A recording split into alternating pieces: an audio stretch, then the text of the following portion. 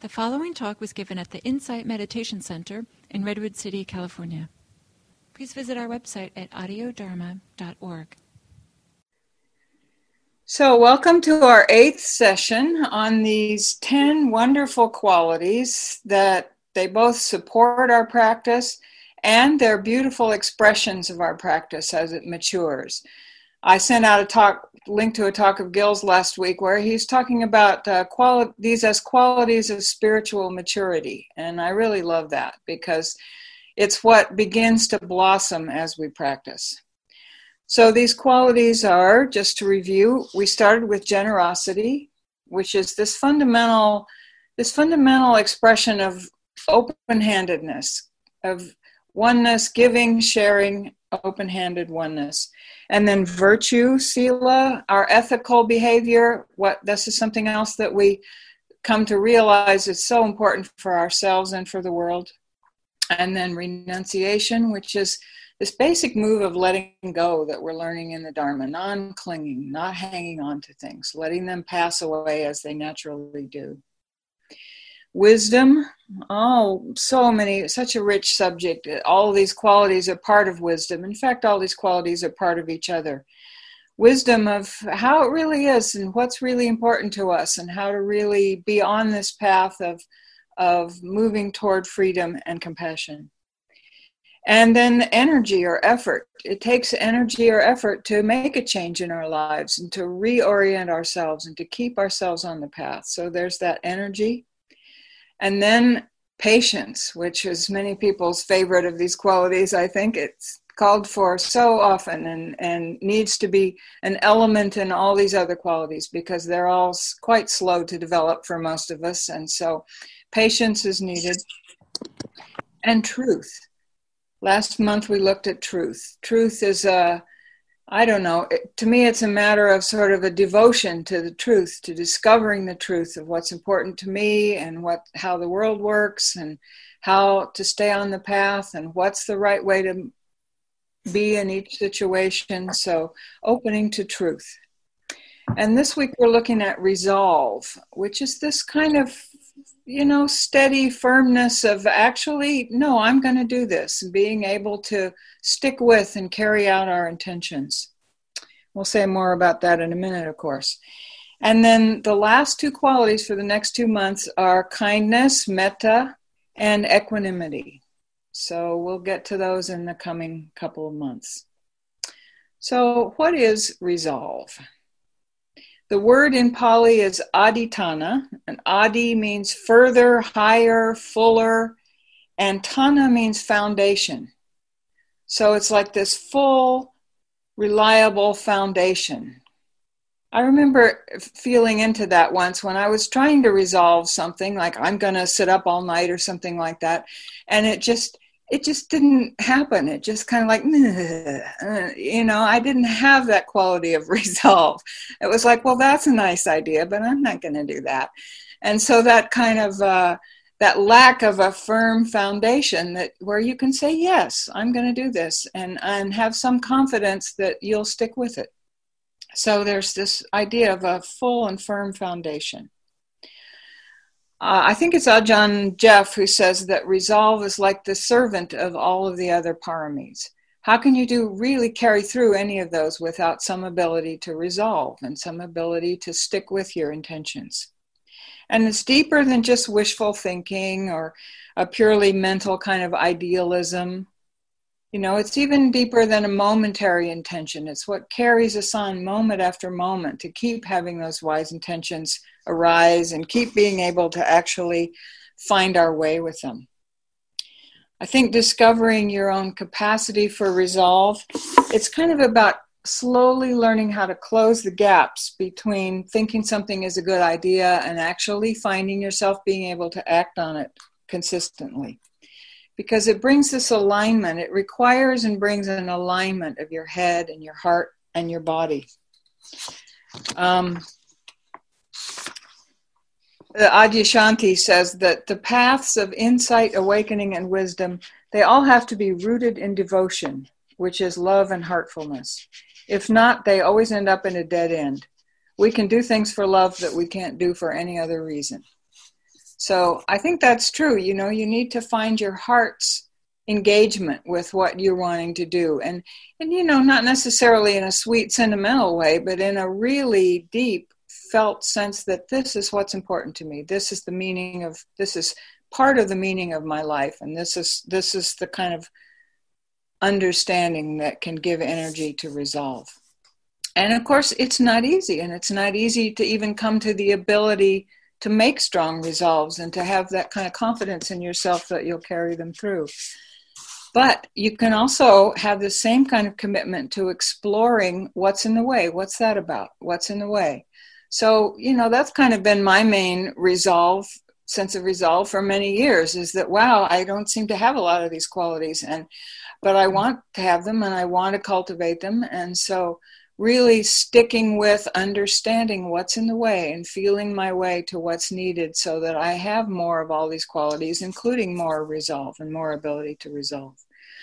So also just resolving on things can be like a mirror that shows you where are your blind spots, where are your holding patterns.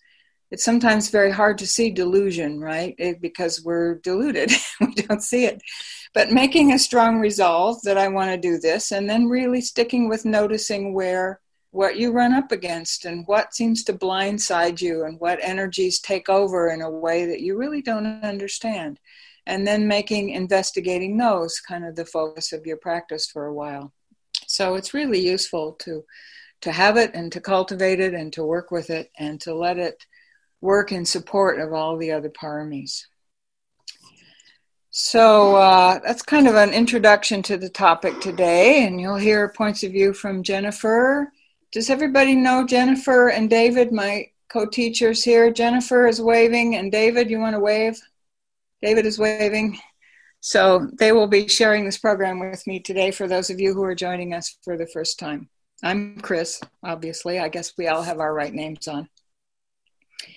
So let's begin with a guided reflection. It's part reflection and part meditation. So I just invite you to close your eyes. And so come into the present, take a couple deep breaths. Take your head out of the computer screen and come into the room that you're in right now. Breathe the air in your room. Get in touch with your own inner workings.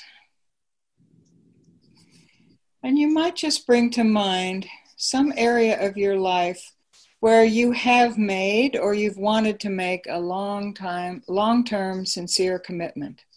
It might be remembering how you felt when your children were born, or when you embarked on a marriage or a long-term faithful relationship of some sort. Or maybe you've committed to sobriety after a long struggle with addiction. Or maybe you'd like to do those things, but you're finding them difficult. So just bringing that to mind.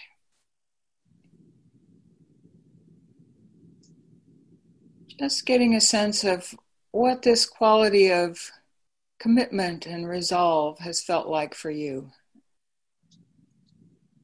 How is it different than something more lightweight and more easy to ignore and throw away when it's difficult? See where you feel that in your heart and your body, or if you don't, that's interesting information too. If you just feel like maybe it's not the right, maybe we're resolved on some ideal that isn't really true for us, or just feeling your way about your history with this factor for a moment.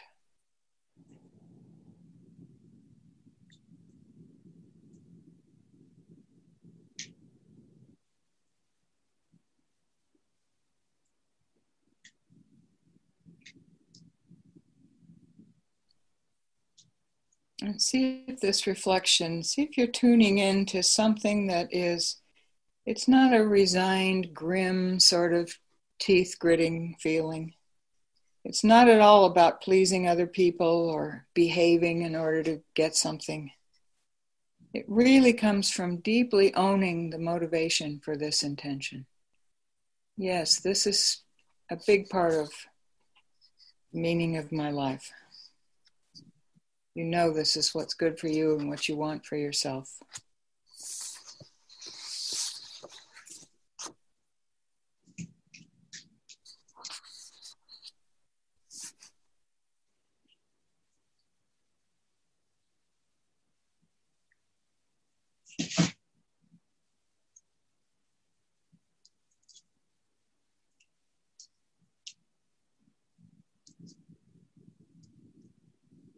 Maybe you might bring to mind why you've come to this practice. What is it that's deeply calling you to this path of turning inward in order to be more able to hold the world wisely?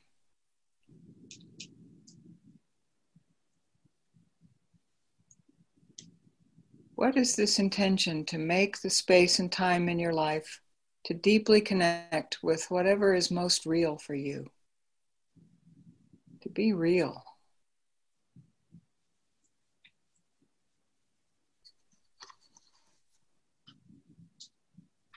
Seeing if you can feel how you hold that relationship to your, maybe it's this practice, whatever the practice is. Maybe you're just seeking what is the right practice for me, but how you hold your relationship to this wish to look more deeply at what's going on with life.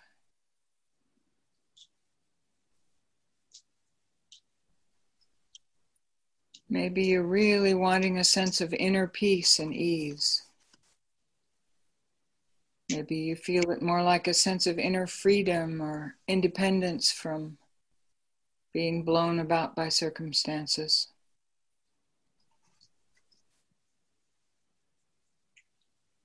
Maybe you really want to know what it is to be alive.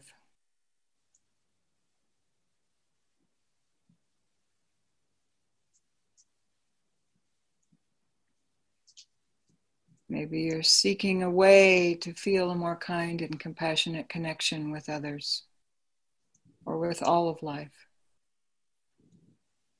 What is it for you?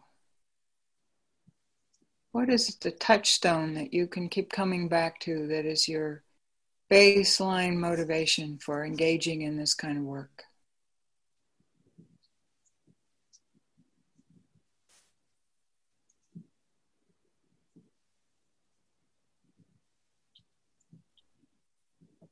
And Gil recently reminded me that our meditation, each meditation can really have some taste of this motivating goal for us.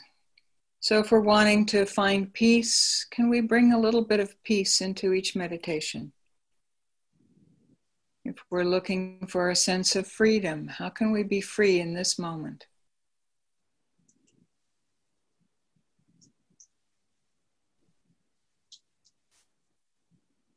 If we're looking to become more kind, how can we be kind to this moment right here?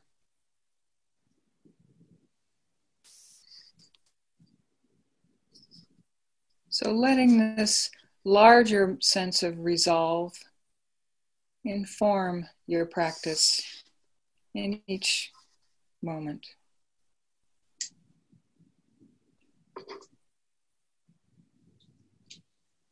And then what is your clearest intention when you sit down to meditate? We've all heard lots of instructions over the years. Maybe some phrases or bits of instruction really resonate with you. Something very simple, like just here, be here. Simply notice. Just allow what's happening to happen. It's okay. Right now it's like this. Trusting in awareness. Some very simple kind of mantra-like instruction that you can keep coming back to that can be the thread for your resolve during this period of meditation to stay connected with that simplicity of what we're really trying to do here. So resolve has this steady begin again, come back to it, stay with it quality.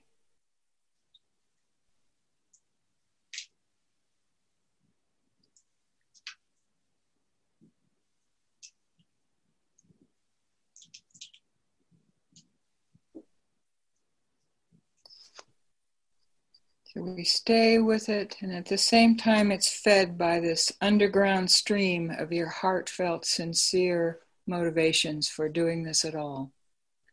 Letting those come together. Knowing that this momentary simplicity of just right here, this breath, this feeling, this sensation, meeting that with kindness and a sense of spaciousness that is a little taste of freedom. Meeting it with ease. Moment by moment, that commitment is serving the larger purpose of your life.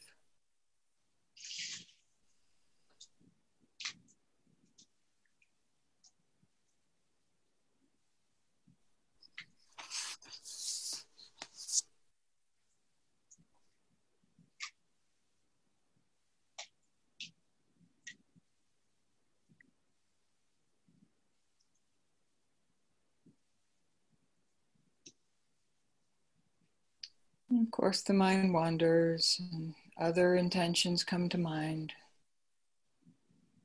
So what's a really useful way for you to tune back into both the simplicity of the act of meditation, meditative attention, and bringing your heart into it by connecting it to your bigger purpose? Bringing your body into it by deepening your sense of connectedness to the here and now, the felt sense of what's going on in you, the movement of the breath, the contact of your bottom with your seat. Right here, right now, really, really alive in this moment.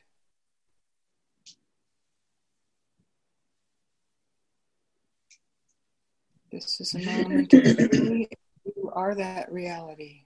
You are made of it.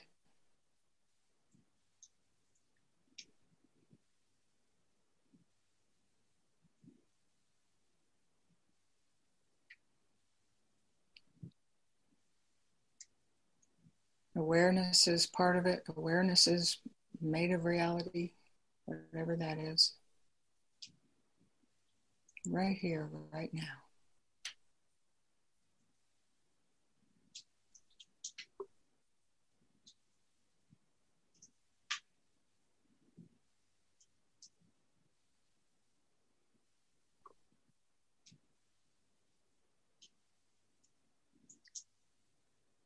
And just settling with the simplicity of each breath.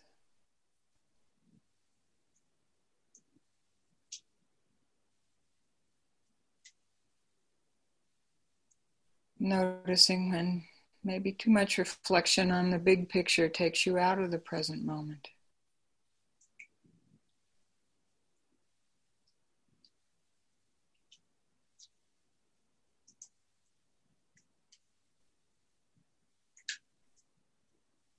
Sense of trust that being present is the key to the natural unfolding of all these paramis.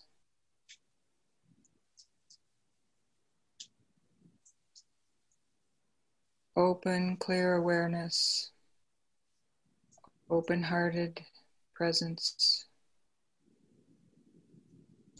physically grounded.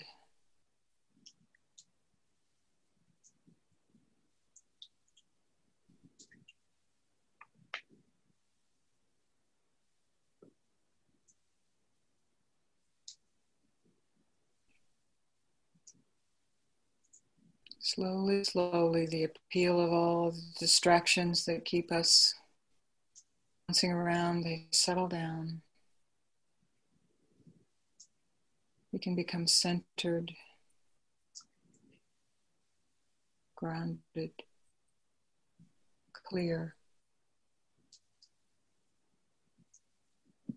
sincerely present.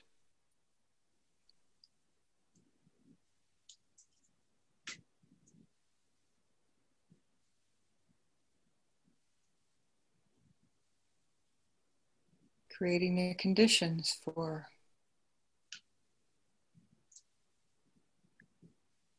being effective in our resolves in many ways in our lives.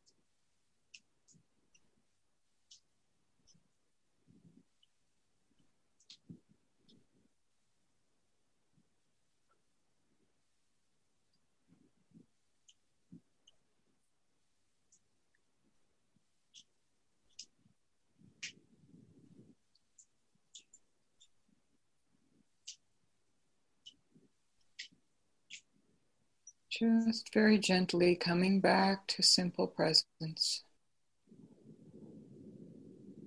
connecting with the next breath.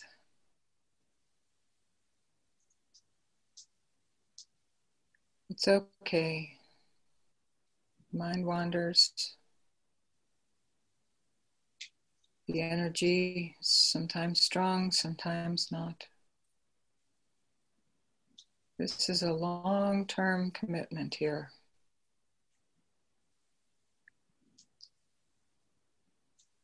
We just keep beginning again.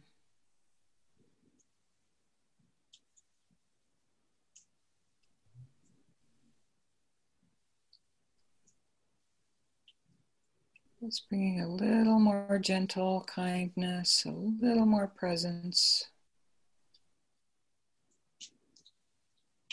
a little more focus.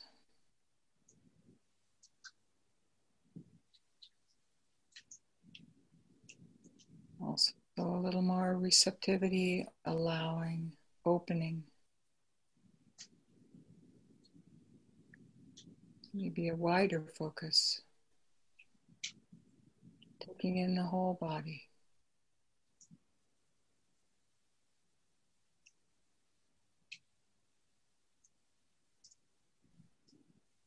Including the heart. Including the gut. Including our understanding, this faculty of understanding. The faculty of caring what we're doing.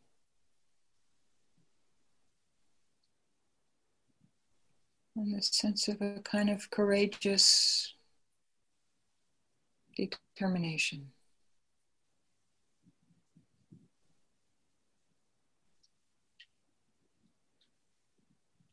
That's not a gripping, it's not a forcing, it's a steady, deepening, centering, resolve.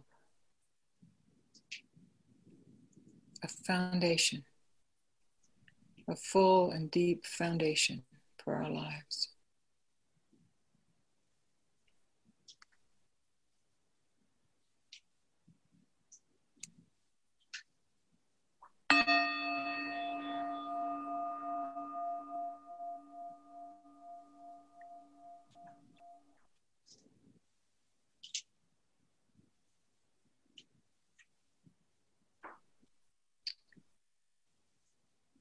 Hey. I'm only ringing the bell once because I've realized that bells are fairly annoying over Zoom, the way they echo strangely. So, thank you. So what we're going to do now is do a breakout group, and we'll get in groups of 3 or 4. And have you all done Zoom breakout groups before? I'll just say briefly how that's going to work. In a minute, you will all, when I push the button, the program will sort you all into small groups of 3 or 4. And so you might be asked, do you want to join the group? And say yes. And then you'll just be on a screen with 3 or 4 other people. And it's just like making a small breakout group. And then you just talk among those 3 or 4 of you until you'll get a notice that it's about to end, and then we'll all be brought back together. Okay? So it works pretty smoothly. We've done it a few times. And some of you are showing your screens and some of you are on phones. You'll all have to unmute yourselves so that you can hear each other in the small group. I think it'll work okay. So we'll spend probably only about 12 minutes in the group, so not that long. So about 3 minutes apiece. I'm not going to be able to time it, but so kind of keep an eye on about 3 minutes apiece. And the idea is just each person share what comes to your mind about this question. And there's not crosstalk. We're not giving advice. We're not agreeing or disagreeing. We're just keep listening as each person shares. Okay? So that's the format of the group. And the numbers keep changing here, so I don't know. We'll see how this works. Let me get the group set up a second here, and then I will read you the question.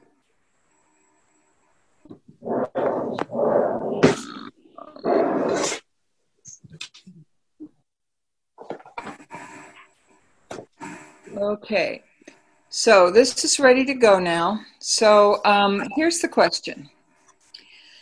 What have you already discovered about yourself in relation to this parami of resolve? Okay, it might be some of the reflections that we offered during the meditation. So maybe something in your life has taught you what it means to resolve, like having a child or something like that. Or maybe it's been difficult for you. Maybe you're still struggling with addictions and you don't really know where this place is in you that would resolve that. So whatever, you don't have to share anything you don't feel like sharing, but just, something that you've learned about what is your relationship to this ability to resolve? And what's your sense of what that means? How do you feel that? You understand the question well enough? Mm-hmm. Okay. So I'm going to create these breakout rooms now, and we'll come back in about 12 minutes. All right?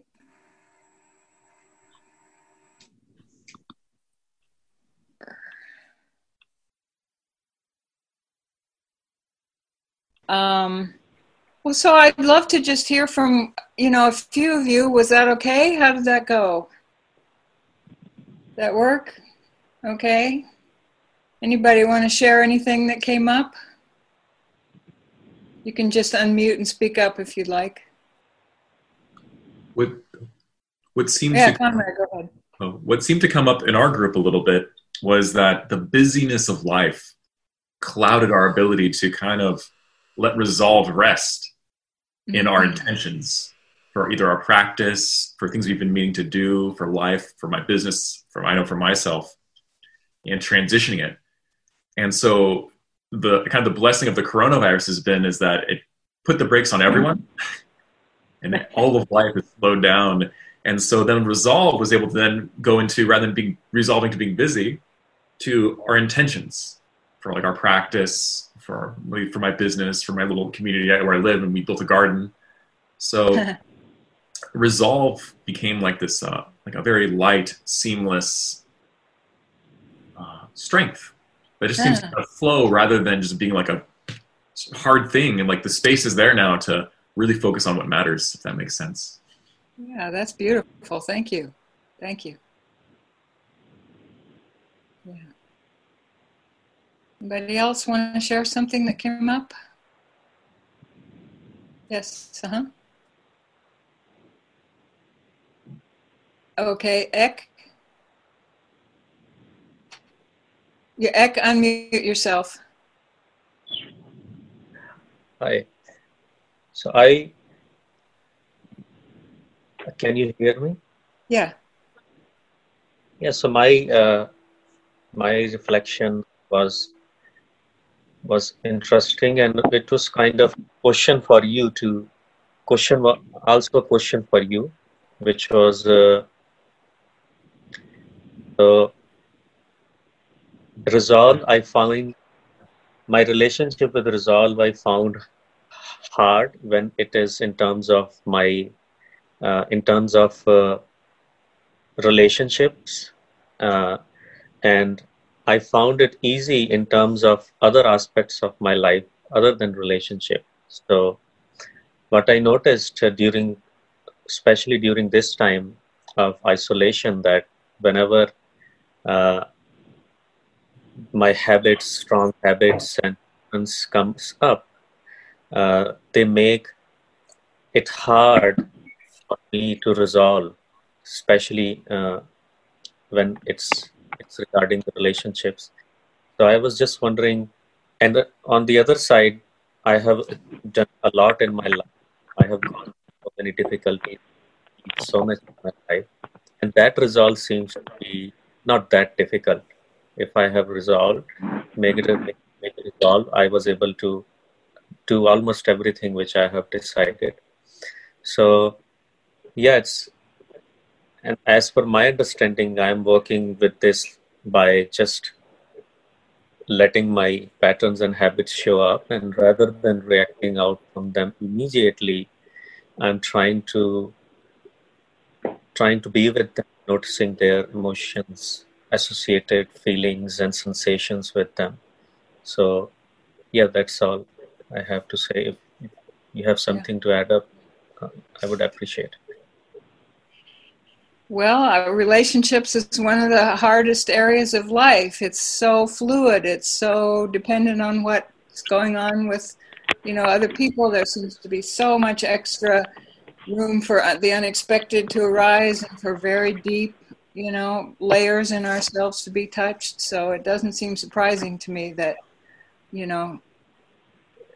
relationships turn out to be an area that takes a lot of deep long-term work. So I would say it's a very deep and profound mirror into what's going on in ourselves in life and what we want to happen, what our relationship to all kinds of things, control and our ideals and how other people are. And so it just sounds so true that it's really a difficult area. So I think you described very well how to just stick with it, keep working on it. Let it teach you what it has to teach you. Yeah. Thank you. Anybody else?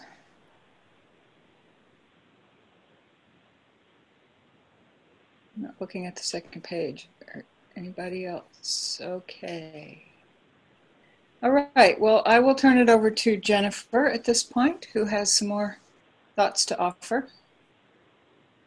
Oh, so there's some raised hands here. Let me see who's raised their hand. Julie Chen, do you want to say something? Yeah, I just wanted to tag on to what Conrad was saying earlier. I think similar things came up for me. And, with resolve, I think one thing I think that's tough is having the sense of resolve being something that we may, or at least for me, feel like I need to sort of do it and feed it by myself, sort of alone, have that resolve, that inner resolve. And before it's really developed in a way that I have a lot of conviction that I kind of stick with it, it is very hard. And during this time, it feels like globally society has given us permission to slow down, as Conrad was saying, to sort of put first things first. And I think without that, sometimes being pulled by external obligations, demands, forces, others' preferences, responsibilities, even just making it to IMC. There's a whole Sangha there that supports the development of our own inner resolve.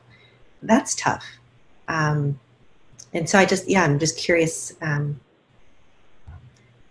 do we come back? How do we come back and continue to sort of stay the path when society often, doesn't give us this kind of, carte blanche, this sort of pass, this hall pass, if you will. Right. Right. Yeah, that's a great question that we all have to work with, finding that, that's kind of one of the meanings of freedom and independence, is how to clarify your own priorities in the face of social pressure. Definitely. We've been given this interesting window to see what it's like with a little less of it in some ways, and what can we learn from that? Yeah. Thank you. Don't have any answer, but it's an interesting window into the issue right now. Yeah. Okay, Jennifer, over to you. All right. Firstly, hello, everybody. The name of this short talk is Shelter in Peace. So shelter in peace.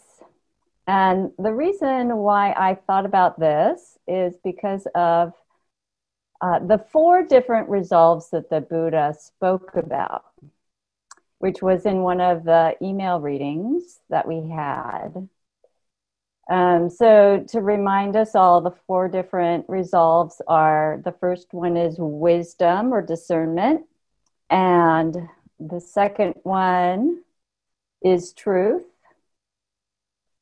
and the third one is translated as relinquishment or letting go. It's also translated as generosity, which I really love that. And then the fourth is peace. And for me, in my experience this past month, it's like all 3 of the first resolves sort of flow and support the arising of peace. So sheltering in peace.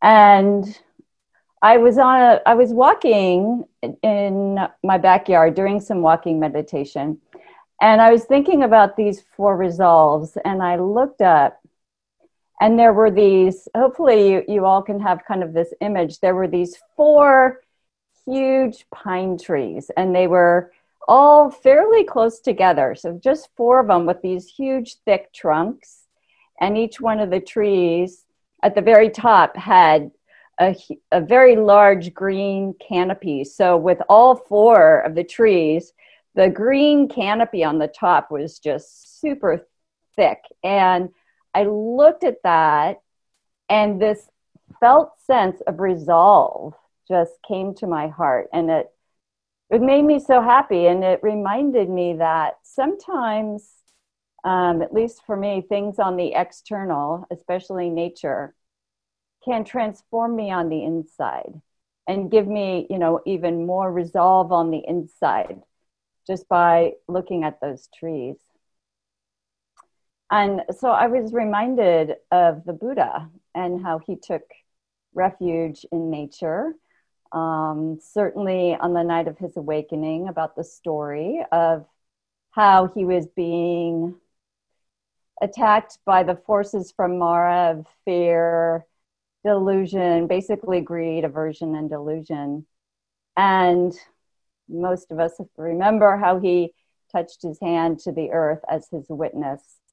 And I love this in this book, the Paramis.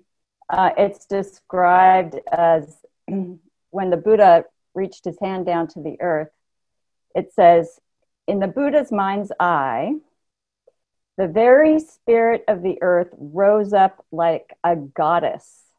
Wrapping her long hair into a braid, she twisted it and wrung out of it a great fountain of water that swept through the darkness of the grove.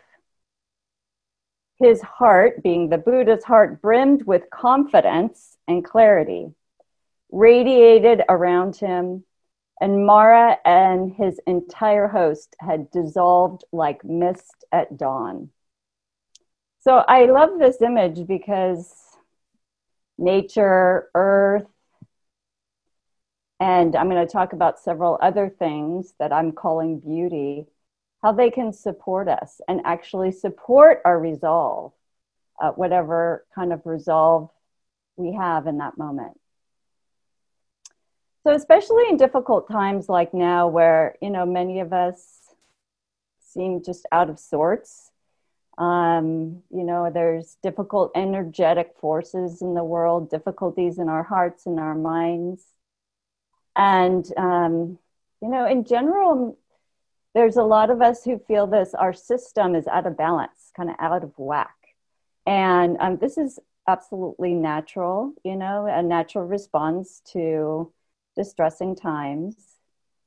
And so one of the ways that they talk about, how to respond in some call this, a time of trauma, how to respond, how to self-regulate ourselves, calm our nervous system, and support this third resolve of letting go, of relinquishing the contraction in our hearts and our minds, and allowing peace to arise. That nature and beauty can do this for us if we're open to it. And Thich Nhat Hanh, who I love how he describes things, he talks about one day in New York City, I met a Buddhist scholar, and this is Thich Nhat Hanh speaking. One day in New York City, I met a Buddhist scholar, and I told her about my practice of mindfulness in the vegetable garden. I enjoy growing lettuce, tomatoes, and other vegetables, and I like to spend time gardening every day.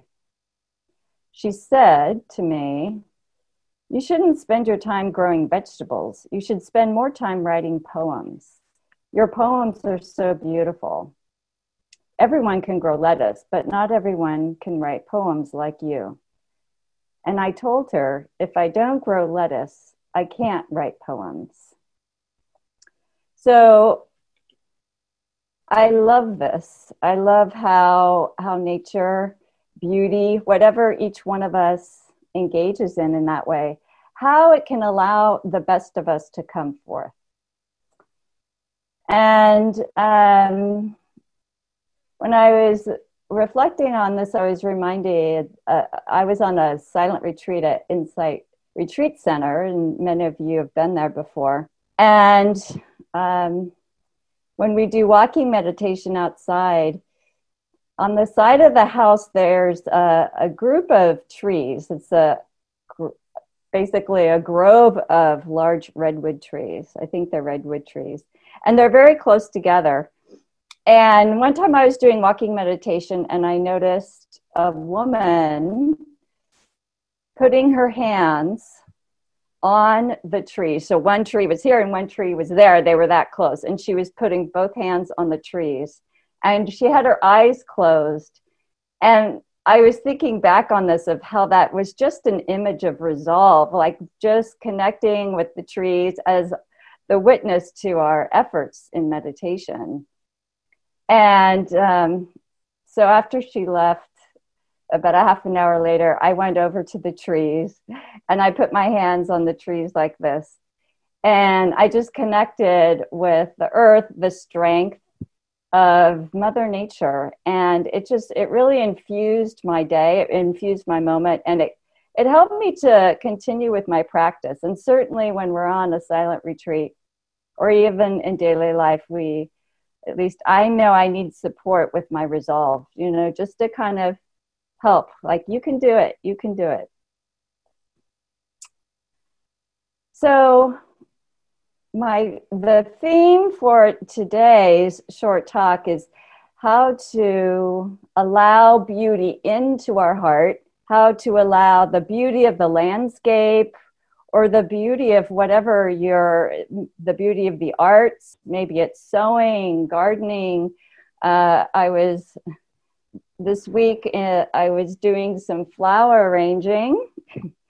So how the beauty of flowers can bring this sense of, letting go. It's just, for me anyway, it's this way that nature, even connecting with all of you today and seeing visually your faces, how it brings a sense of joy to the heart and the mind.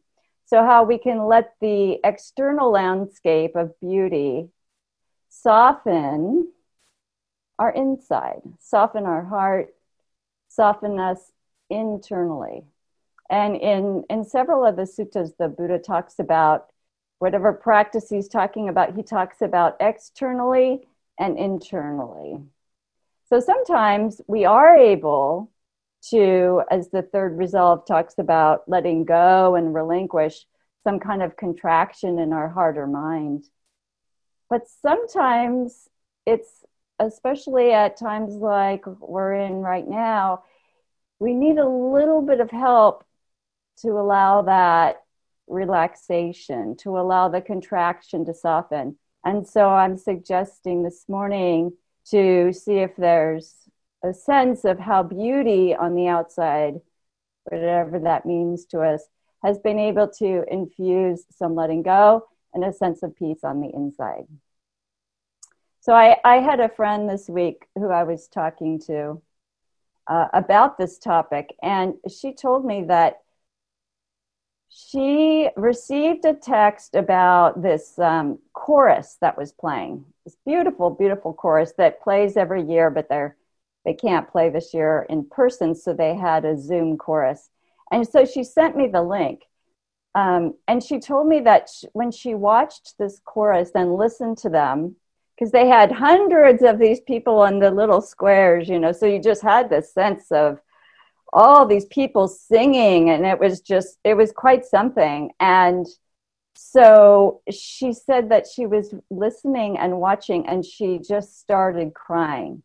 Tears just came down her cheeks, and I also watched it, and it was quite moving. So it was again a reminder of how the beauty, because all the arts are beauty, how the beauty on the outside can just touch us and open us in a way that sometimes nothing else can. I have a friend who told me that in the last month, her Buddhist meditation practice has changed. She's doing much more chanting than she ever has before. So somehow, she's just feeling like singing and chanting and kind of having a different way of different devotional practice has been helping her. This morning when I was getting ready for our Zoom talk, I looked up, and I have this tree out here, and these birds were there singing and, chirping and kind of going back and forth. And, that just opened my heart and brought me that kind of, again, regulating the system, if you will. Some friend of mine told me today that she was doing so much more sewing lately. Even though she has a lot of to-dos, she just felt like she wanted to be with her hands and do some sewing. So many of you, I can see her smiling and relating to some of this. I see this when I'm walking around the neighborhood. I see different art forms. There's teddy bears in the windows, and some of the kids have done chalk designs on the sidewalks. And so I noticed that in terms of opening our heart and kind of letting go of some of the distress, I'm noticing that what's arising out of all of this is the natural capacity of the heart to express compassion. So really, in a time of great distress, people are, I have to say, I don't know about your neighborhoods, but everyone's waving hi. And I can tell you they didn't do that before. And I passed by a sign yesterday on a stop sign, and it was paper, handwritten, and it's from the neighbors, and it said, if anyone needs help, you know, my husband and I are available, please call. We'll be able to help you in a safe manner. And I gave their phone number, and my heart just, you know, it just broke open, like, oh my gosh, it's so beautiful. And I imagine many of you have experienced some of this in the past week. So noticing how it is that that beauty on the outside can touch us on the inside, soften us, let go, and that peace can arise from that. And it reminded me of this quote that Ajahn Susito had in his book. If, you know, when the mind is contracted and having a difficult time, he talks about, it's so beautiful, he talks about holding his mind like a baby. I don't know if any of you read that. And rocking our minds, you know, our minds and heart are in distress, and just rocking our minds and hearts and listening to them just like we would a little baby, a young child. I thought that was so beautiful. So the 4 resolves, the first one being wisdom, the second one being truth, the third one being relinquishment or letting go or generosity. I love how that piece is translated as generosity sometimes. And the fourth being peace.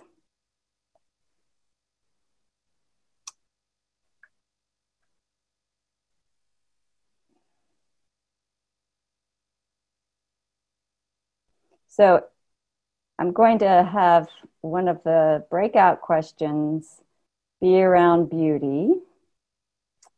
And before I do that, I'm going to ask Chris to put up an image of the Buddha, just so you can all have some kind of beauty in front of you for a moment. And I'll tell you where this picture came from. So if you all want to, if you click on the top of your squares and move it to the other side, you may be able to see, this is the Buddha at IMC. And this week when Gil was giving a talk, the sun was coming up and just bathed the Buddha in the sunlight. And this just absolutely opened my heart and brought me this sense of peace, remembering what it was like to be sitting at IMC. And it made me happy. It brought me a sense of letting go and a sense of ease. So we're going to have our breakout session here. Thank you, Chris. And the topic is about, there's 2 questions, and one is about, in what way have you tapped into beauty? Or perhaps some of you have even created beauty and shared beauty of some kind. Whatever beauty means to you, the arts, pictures, painting, whatever it means to you. And you might want to describe a time when connecting with beauty of some kind helped your heart and your mind to relinquish whatever tension was there, allowing for peace to arise.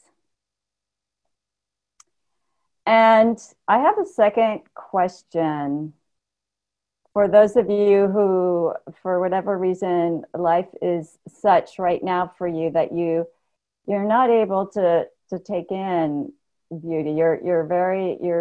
There's some suffering, a great deal of suffering. And so I want to allow for that too. And so for those of you who feel that way, you can talk about which one of the 4 resolves that you're most resonating with.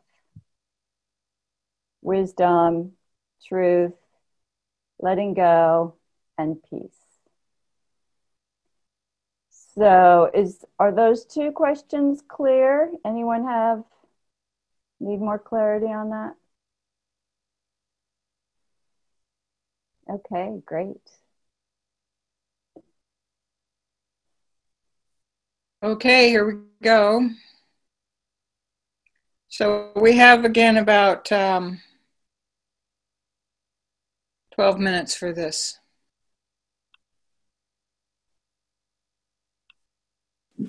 Okay, looks like people are back. All right, great. So we have a couple minutes before the break, and I am wondering how your small group breakouts were and what was discussed, if anyone wants to share anything about it. And you can just unmute yourself or raise your hand, whichever you're comfortable with.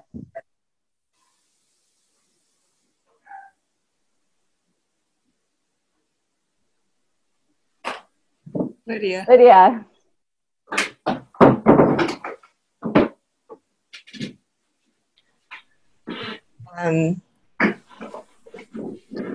Jennifer, we really appreciate, our group appreciate that you mentioned about this beauty, because we have a lot to say about the beauty. We have 4 in our group, and the last one didn't get that much chance to speak because the first 3 spoke a lot. But personally, I feel a little bit embarrassed to ask it because I don't know how to. I really appreciate the beauty. I love it, and especially nowadays, we go take a walk. But I don't know how to connect that directly with the dotted line with the resolve. And as a matter of fact, I don't even really clearly understand what resolve is. Because at first when I look at that, I read John Suchito's book, I was thinking, wow, with the 10 paramis, with everything, generosity, everything, intuitively, you know what they're trying to say, like wisdom, patience, truth. But with resolve, I said, what is that? Then I trying to see, okay, commitment, there's dedication, and it seems like a little bit harsh to me because kind of my concept with deep concentration is like very harsh. So, and I really appreciate this 4 resolves also, but I guess I'm just not that clear. So maybe I missed the talk about this earlier, the beginning part of this action. Anyway, I just want to put out there. Yeah, thank you, Lydia. Yeah, Chris did open with a general description, but as you said, you read the chapter, and I'm sure there's people that can connect with you about really what is the felt sense of resolve, and what is resolve for you on any particular day, or for any of us. The one thing that came to my mind when you were asking the question is I was listening to a talk by Gil about resolve, and he said this isn't any sort of resolve. Like we can have a resolve to, make a lot of money in business or get a pizza or something, but it's the resolve that leads us to liberation, to both compassion and wisdom. So kind of the resolve of the overall path, and the 2 wings of wisdom and compassion. So, but I love your question because it's one that, all of us hold. What's resolved for us each moment. So thank you.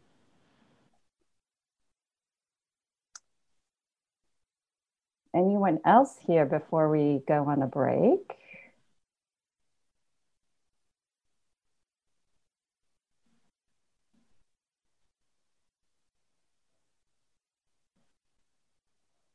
All right. So let's go for a, what is it, Chris? A 5-minute, 7-minute break? Yeah, let's come back about 11:05. Okay, so a 9-minute break. All right, and then David will share some views on this, points of view on this. Okay, so we'll see you back here. So I hope this. I'm gonna talk about resolve in terms of the word intention, and it's kind of intellectual.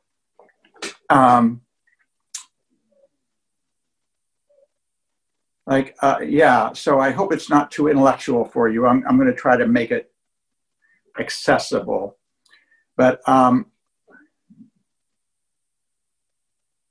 it means a lot to me. This word, this practice of intention. It's actually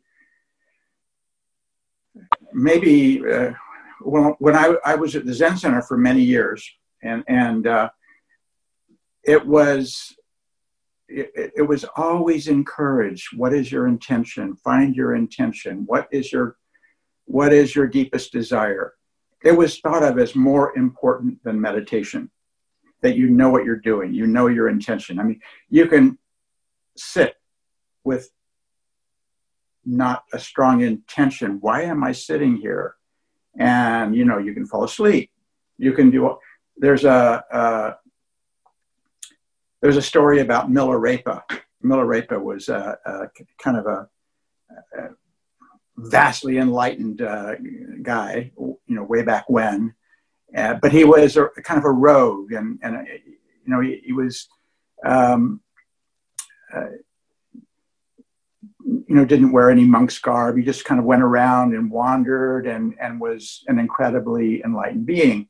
And there's a story about him going to sleeping under the porch. He found he needed a place to sleep, so he slept under the porch of this monastic. And this monastic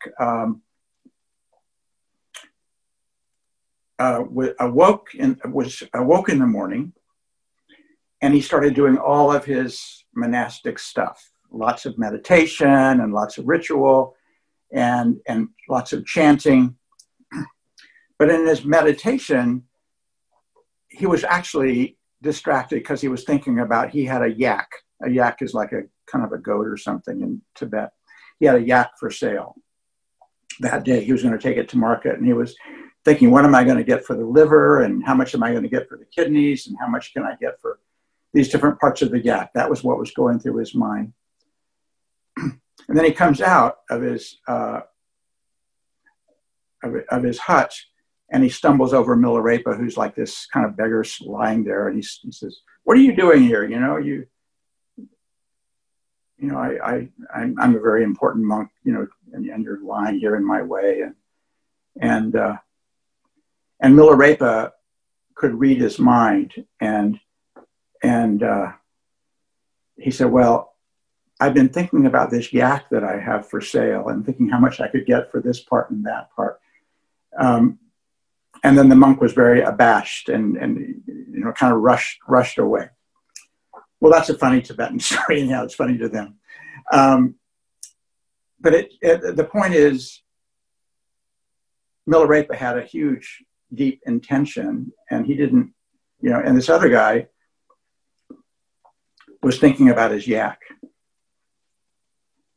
So it's kind of to point out how important intention is.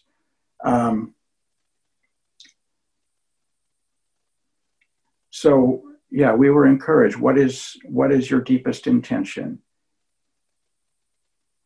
And we would think about it day after day after day. We would, that would be our practice in meditation. Why am I meditating? What am I doing here? What am I doing here? I was at a monastery, and during work time. What am I doing here? Well, I'm gardening. Why? I'm in this monastery. Why are you here today, listening to this? Participating in this class, or why do you go to IMC? Or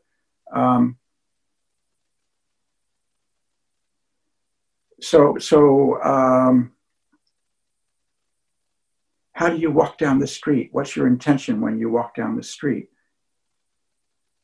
Your intention when you walk down the street could be to be mindful of your body. That could be an intention, or it could be to look in the windows and shop. Nothing wrong with that, but those are different intentions. So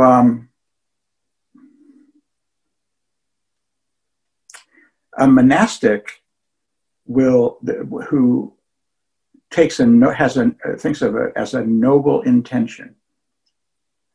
And again, I don't want this to get too abstract, but a monastic will wake up in the morning, and the first thought in her mind will be her intention for that day. This is my intention.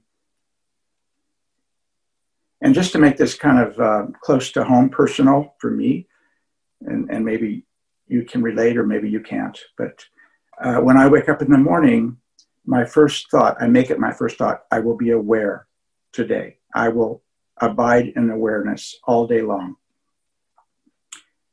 And I might reflect on that as I get up and as I go downstairs and make my coffee. Am I aware as I'm going down these stairs? Am I aware? And I'm not. Sometimes my mind is drifting off, but then I remember, oh, I had that intention. And am I aware as I'm going back upstairs? And then I sit and I meditate. And the intention is pretty easy to remember when I'm meditating, to be aware. And I love that quote from Adyashanti: we can do things for love that we can't do for any other engagement, something like that. So I have come to be in love with awareness. That, again, that might sound really abstract, but so right now, I've done this with you before, but I'll do it again. Right now, you're aware, right? Don't be aware right now. Don't be aware. You can't not be aware.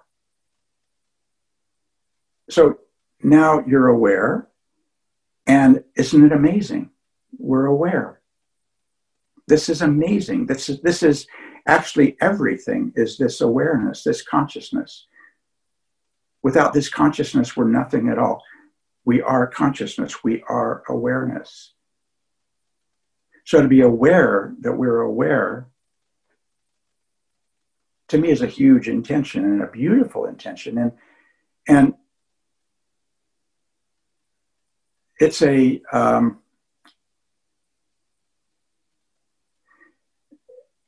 I think of it as a divine intention, because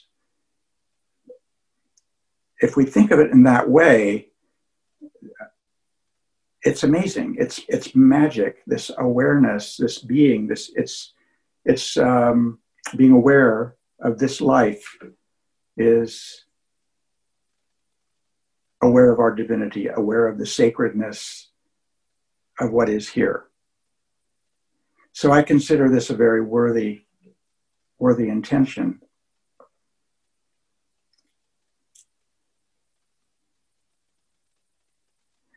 And I have this practice. I've been doing this for years because I was a monastic, like I said, but I have these Buddhas over here on my altar, and I bow to them. I bow to them a lot. I start out the day bowing to them 9 times. I end the day bowing to them 9 times. And it's an expression of and I don't think when I'm bowing to the Buddha, I'm bowing to awareness. I'm just bowing. but you can feel it when you bow. You can feel it when you bow to each other, that we're bowing to each other's presence. We're bowing to each other's being. We're bowing to, in a sense, we're bowing to awareness.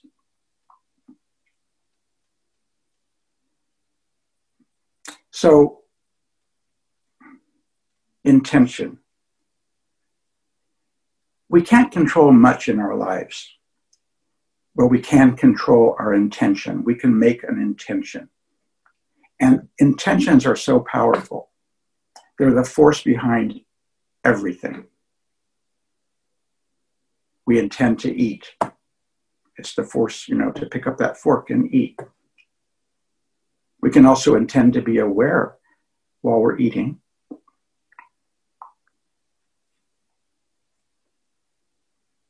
So if we have some noble intention, if you want to take up this practice, or maybe just dip into this practice a little bit of establishing, thinking about, really reflecting, contemplating this, what is my deepest intention? What is valuable to me? What is meaningful to me in this life? And what do I want to practice in this life for this very short time that I'm here, this day? What is my intention for this day? Is it to go watch TV and get lost and, not be here? I'm not knocking that. That could be okay. You're probably not suffering while you're doing that. But what is your intention? Is that the way? I don't think you want to live your lives that way all the time, or you wouldn't be here, But what is your intention? And then come to that and establish that. And maybe think about it when you wake up in the morning. Because if you think about it when you wake up in the morning, it really gets engraved in your heart and in your mind. That first thought. And then if you want to continue with this practice in part, or if you want to wholly embrace it, excuse me.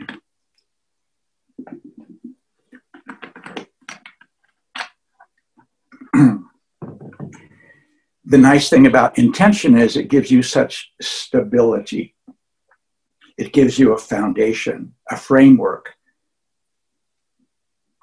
by which you lead your lives. And you could say, well, that's intellectual, it's an idea, but in another way, it's not intellectual, because this is where your heart is. This is what you have determined is the most important thing to me. This is how I want to live my life. So you can pause throughout the day. And am I abiding in my intention right now? Or am I getting lost in jealousy? Am I getting lost in desire? Am I getting lost in anger? Am I getting lost in comparison? Am I getting lost in judgments?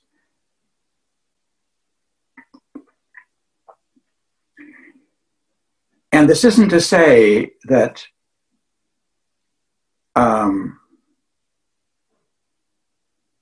just because we have a pure intention doesn't mean that we can't have a lot of impure thoughts.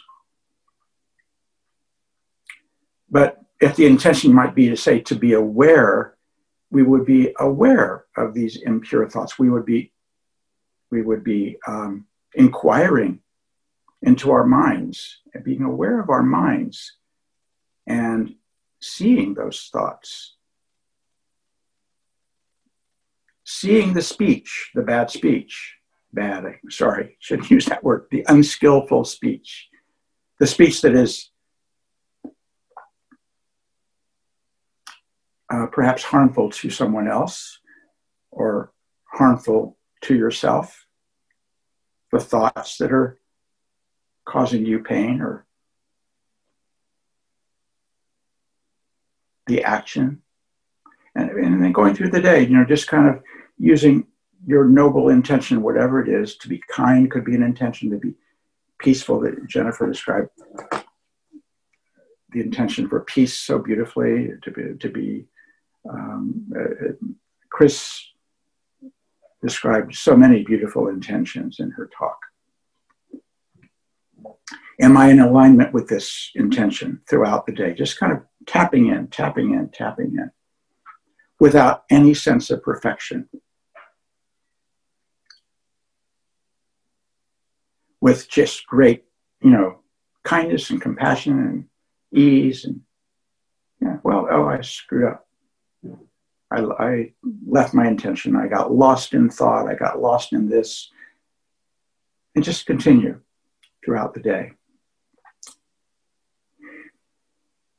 And if you want to strengthen this practice, a monastic would, before bed, she wouldn't go to bed with an iPad in her hand and then, put it down, and then the iPad kind of runs out of battery because she's fallen asleep, or read a book and then put the book down because you're falling asleep. A monastic would before bed, right before bed, again, to engrave this into one's consciousness, reflect on the day. Some people like to journal. Doesn't need to be a journal. It could just be a reflection going through the day. And I was pretty aware in the morning. Yeah, I was pretty much in alignment with my deepest desire. And then I lost it. And then I really lost it, and I got angry and upset with this person, and I got stuck in that. And then I got free again, and I had a nice walk, and I was pretty much in alignment with my intention during my walk, and I could feel the vividness of my life then, and it was,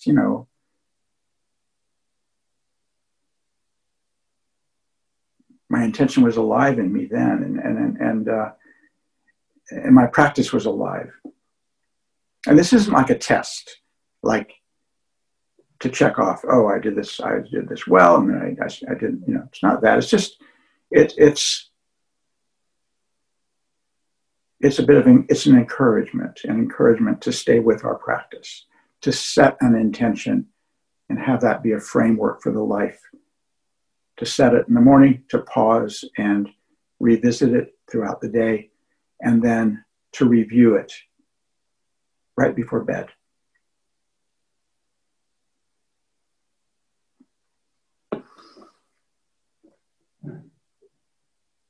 Just looking at the time.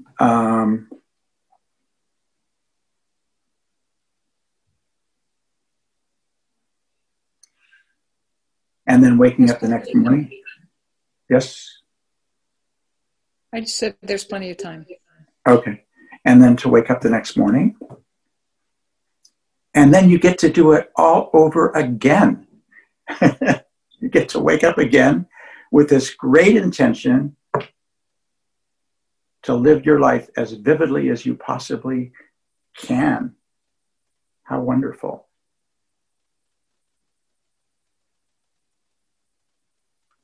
So Chris just said I had a few more minutes. So there's this bodhisattva intention.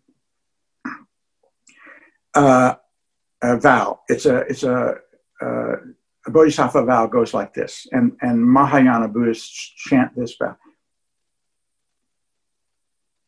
A monastic makes vows all day long, all day long, making a vow before you eat, making a vow before you work, making a vow before you as you are in services. But the bodhisattva vow, which is said several times a day, chanted, it goes something like this. Sentient beings are numberless. I vow to save them. Desires are inexhaustible. I vow to end them. Dharma gates are boundless. I vow to enter them. The Buddha's way is unsurpassable. I vow to become it. And then we vow. And so these are all impossible vows to keep. And that's absolutely fine. It's an impossible vow for me to be aware all day long. And that's absolutely fine. A bodhisattva vows, his big vow is to never go into nirvana, to keep coming back lifetime after lifetime after lifetime until all sentient beings are liberated. An impossible vow. But it is impossible. The deceptions in our mind are inexhaustible, right? We all know this. The delusions, the concepts, the flood of concepts, the tides of conceivings just keep coming and coming and coming and coming. It's incredible.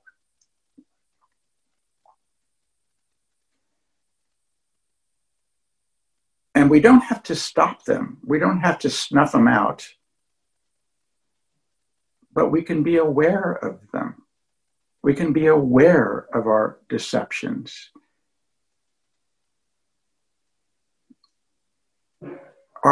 We can hold our deception. We can hold our comparison. This feels crummy. I'm comparing myself. Oh, yes, and I can hold that, this thought and this crummy feeling. And know from our wisdom, that's a deception. We're all one being here. The molecules don't end with me. We're all interconnected. So we know that's a deception, that comparing myself to somebody else, our wise mind.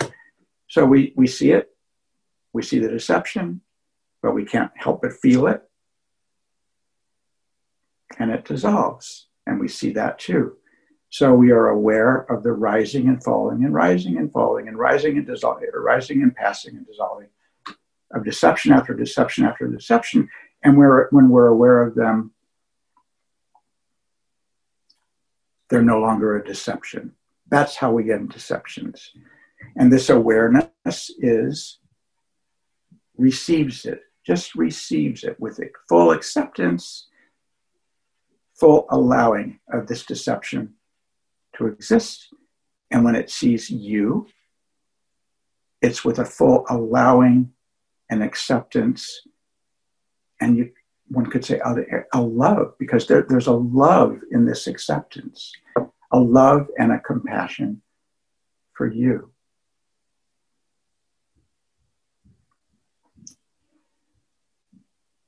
So sentient beings are numberless in this way, just by being aware of everyone we meet. We're saving them in a way by just accepting them, and that letting our compassion, our natural compassion and love arise. And I'll just quickly say Dharma gates are boundless. The truth of this moment, the truth of this very moment has no boundaries, right? It goes out forever, and it goes up forever, and it goes down forever in all directions. It's boundless, the truth of this moment. All we have to do is be aware of it, awaken to it. And this is Buddha's way. Jennifer showed us this beautiful Buddha that embodies everything beautiful, everything good, everything true, everything peaceful, everything generous. So,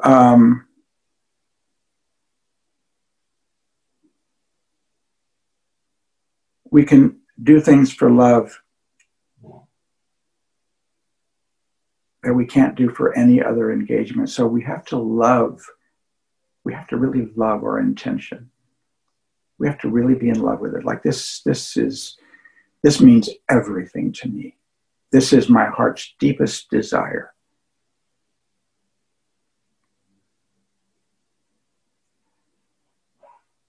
So, is there intention in you that you could love? A noble intention that you could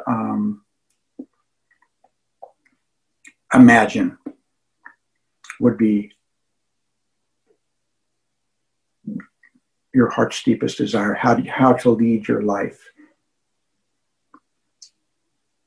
Just to have it as your precious jewel, just to have this intention as a baseline, as a frame of reference, as something that could welcome you every morning, as something you could go to bed with at night. So again, I hope this isn't too abstract for you, and that you can relate to it. So that's the question. So now it's over to you, Chris, for breakout groups. Okay, thank you. So we'll do one final round of breakout groups. Maybe while I'm setting this up, David, you can just repeat the question one more time. Yeah, just noble intention. If you, that's the question we were always asked at the Zen Center. What is your deepest intention? What is your deepest intention? Simply that.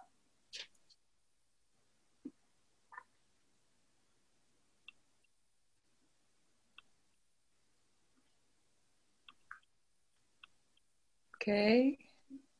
Taking me And just maybe can you imagine living your life in alignment with this intention at least some of the time?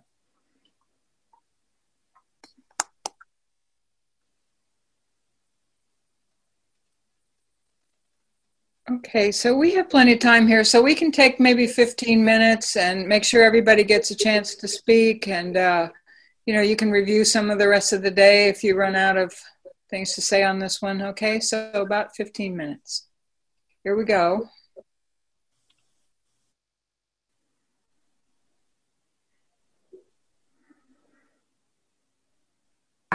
And I'm really curious as to how you related to this big question, noble intention, and if you could relate to it at all. So I'd love to hear anybody sharing. Chris, I can't see anybody, so could you? Yeah, I think Laura's raising her hand. Go ahead, Laura. Oh, I'm trying to get a speaker view. Try again okay. I was trying to help, but that hinders more than helps. Go ahead. I'm unmuted. Yes. Thank you so much, David. That was very powerful for me. I've heard some really wonderful shares, and I took notes on what you were talking about, and I love that thing about how to lead my life from my heart's deepest desire. And I was sharing in the breakout room that I have my husband and I, we're like this right now. We're having a fight, I guess. And we have an appointment at 2:00 to talk to a counselor. And when you said that, lead your light, your intention from your heart's deepest desire. My heart's deepest desire is that I love my husband and I want to stay married. And all of this stuff just goes away when you think about that. And on another note is, I just loved it. I loved what you talked about, waking up with your intention, pausing throughout the day with it. I loved what you said about monastics and the vows. And I'd like to know more about those. They were beautiful. The gates gave me a lot of hope. And the other thing is, I have a lot of different addictions, and one of them is around food. And so part of this, I'm going to need somebody to walk at 10 after 12 or whatever. And I had all these problems. I wanted to talk about the husband like this, and I wanted to talk the food this. But really, if I live my life from my heart's desire with that intention, it just is so helpful. And you can just take in all the beauty on the walk instead of spewing all this stuff. Anyway, great. Thank you all for being here and sharing, and I really appreciate it.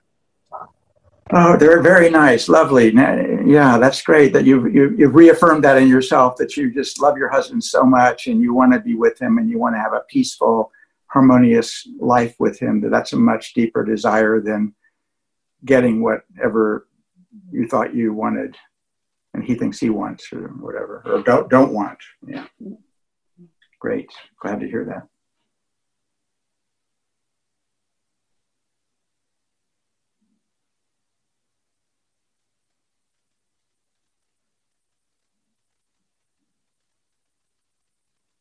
You can just unmute yourself and speak up if you would like to share something.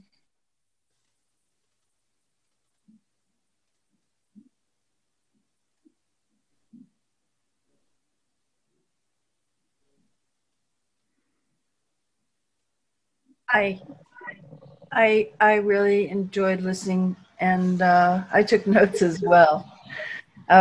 When you started talking about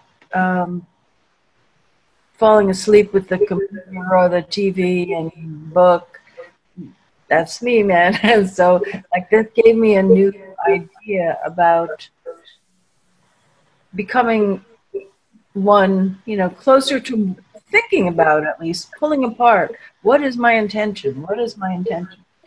And rather than just checking out at night. But it kind of frightened me because I don't want to go to, I want to be able to go to sleep. That's the thing. I want to sleep. And I'm afraid if I start rehashing my day, I'm going to get scared. But I got it, the way I phrased my intention was that I want to become curious without judgment about everything, that about people. Why did they react that way? Instead of like just jumping to the judgment. I don't know, especially nowadays. I can see people with masks on, with masks off, and I'm like, I judge all of them in some way initially until I start to think, I don't know where that person is coming from, My stepdaughter comes home and she wears her mask walking down the street, but she's a nurse, so she doesn't want to infect people, in case she picks something up. So curiosity is really one of the things I value a lot, and without judging.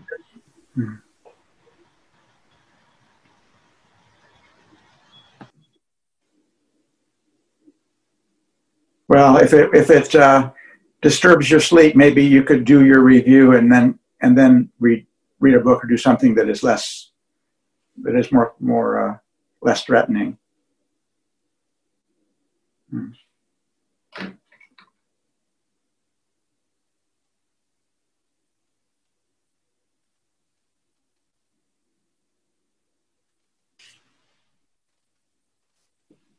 What I found interesting about the question you posed was how I kind of went about answering it and reflecting on how my intentions have probably changed, have changed through my life. And that was a really nice reflection, kind of not trying to judge, and seeing how my intentions professionally have morphed over time and in my own form of self-care. And I really kind of enjoyed that journey. It was a really, I want to say good thought experiment, but it really was just to kind of shine the light of awareness on my own intentions. So thank you, David.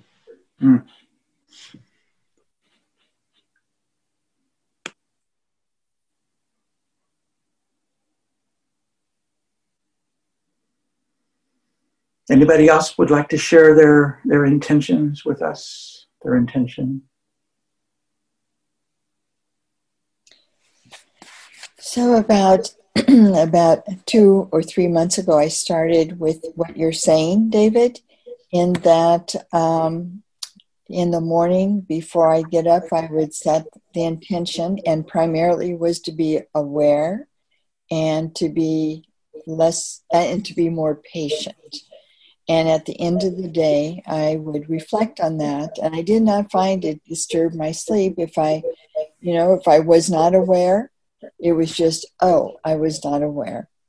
And I'll try to do better the next day.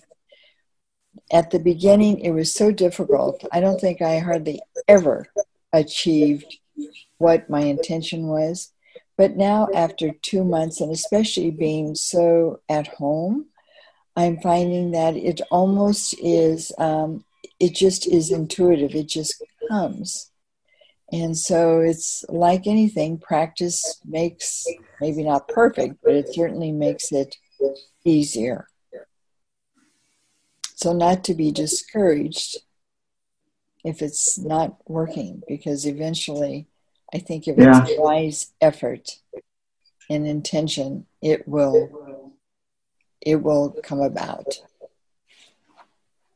Thank you, Carol. That's great. I think that I've heard of awareness described as a golden mirror that reflects everything. And often there's a lot of dust on the mirror.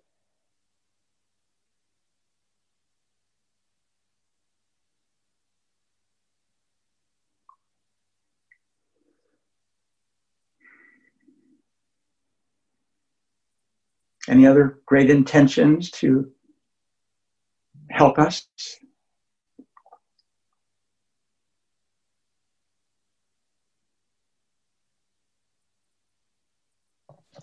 Just to say, I'm sorry, my camera is not working, but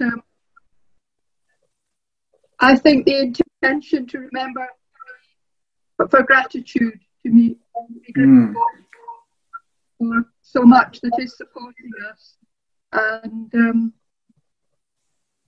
it's easy to focus on what's not right and the problems. And I try and remember how much there is to be grateful for.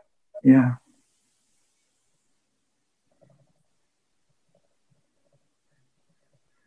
Well, while you all were in your groups,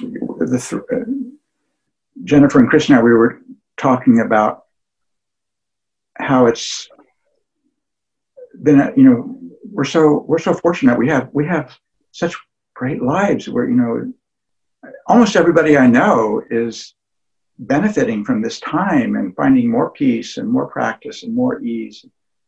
But there are so many people that are suffering so much that it's robbed them of peace that they had.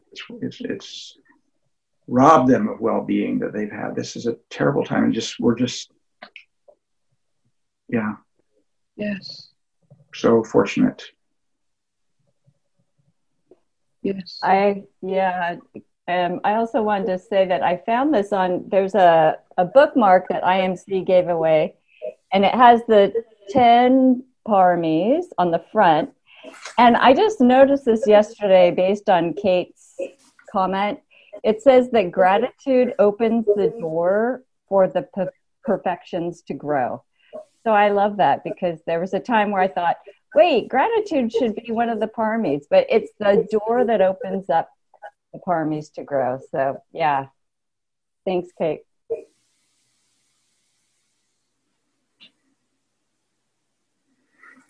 Well, thank you, everyone. So next month, or starting tomorrow, we begin our study of metta, kindness. So that's something that we've all, I'm sure, touched into in this year in many, many ways. And now it's coming to be the focus of our study for next month. And I'm sure we'll still be on Zoom a month from now. So I'm glad you're all able to join us, and this is working well. Let's just end with a dedication of merit. So may all the wholesome energies that have been generated by our participation in this day and our looking at our wise intentions and thinking about how to strengthen them, may all of that be dedicated to the welfare, the happiness, and the liberation of all beings everywhere. Thank you. And we'll see you in a month. Thank you so much. Thank you, everyone. Bye-bye. Bye. Bye. Thank you. Thank you and goodbye. Yay.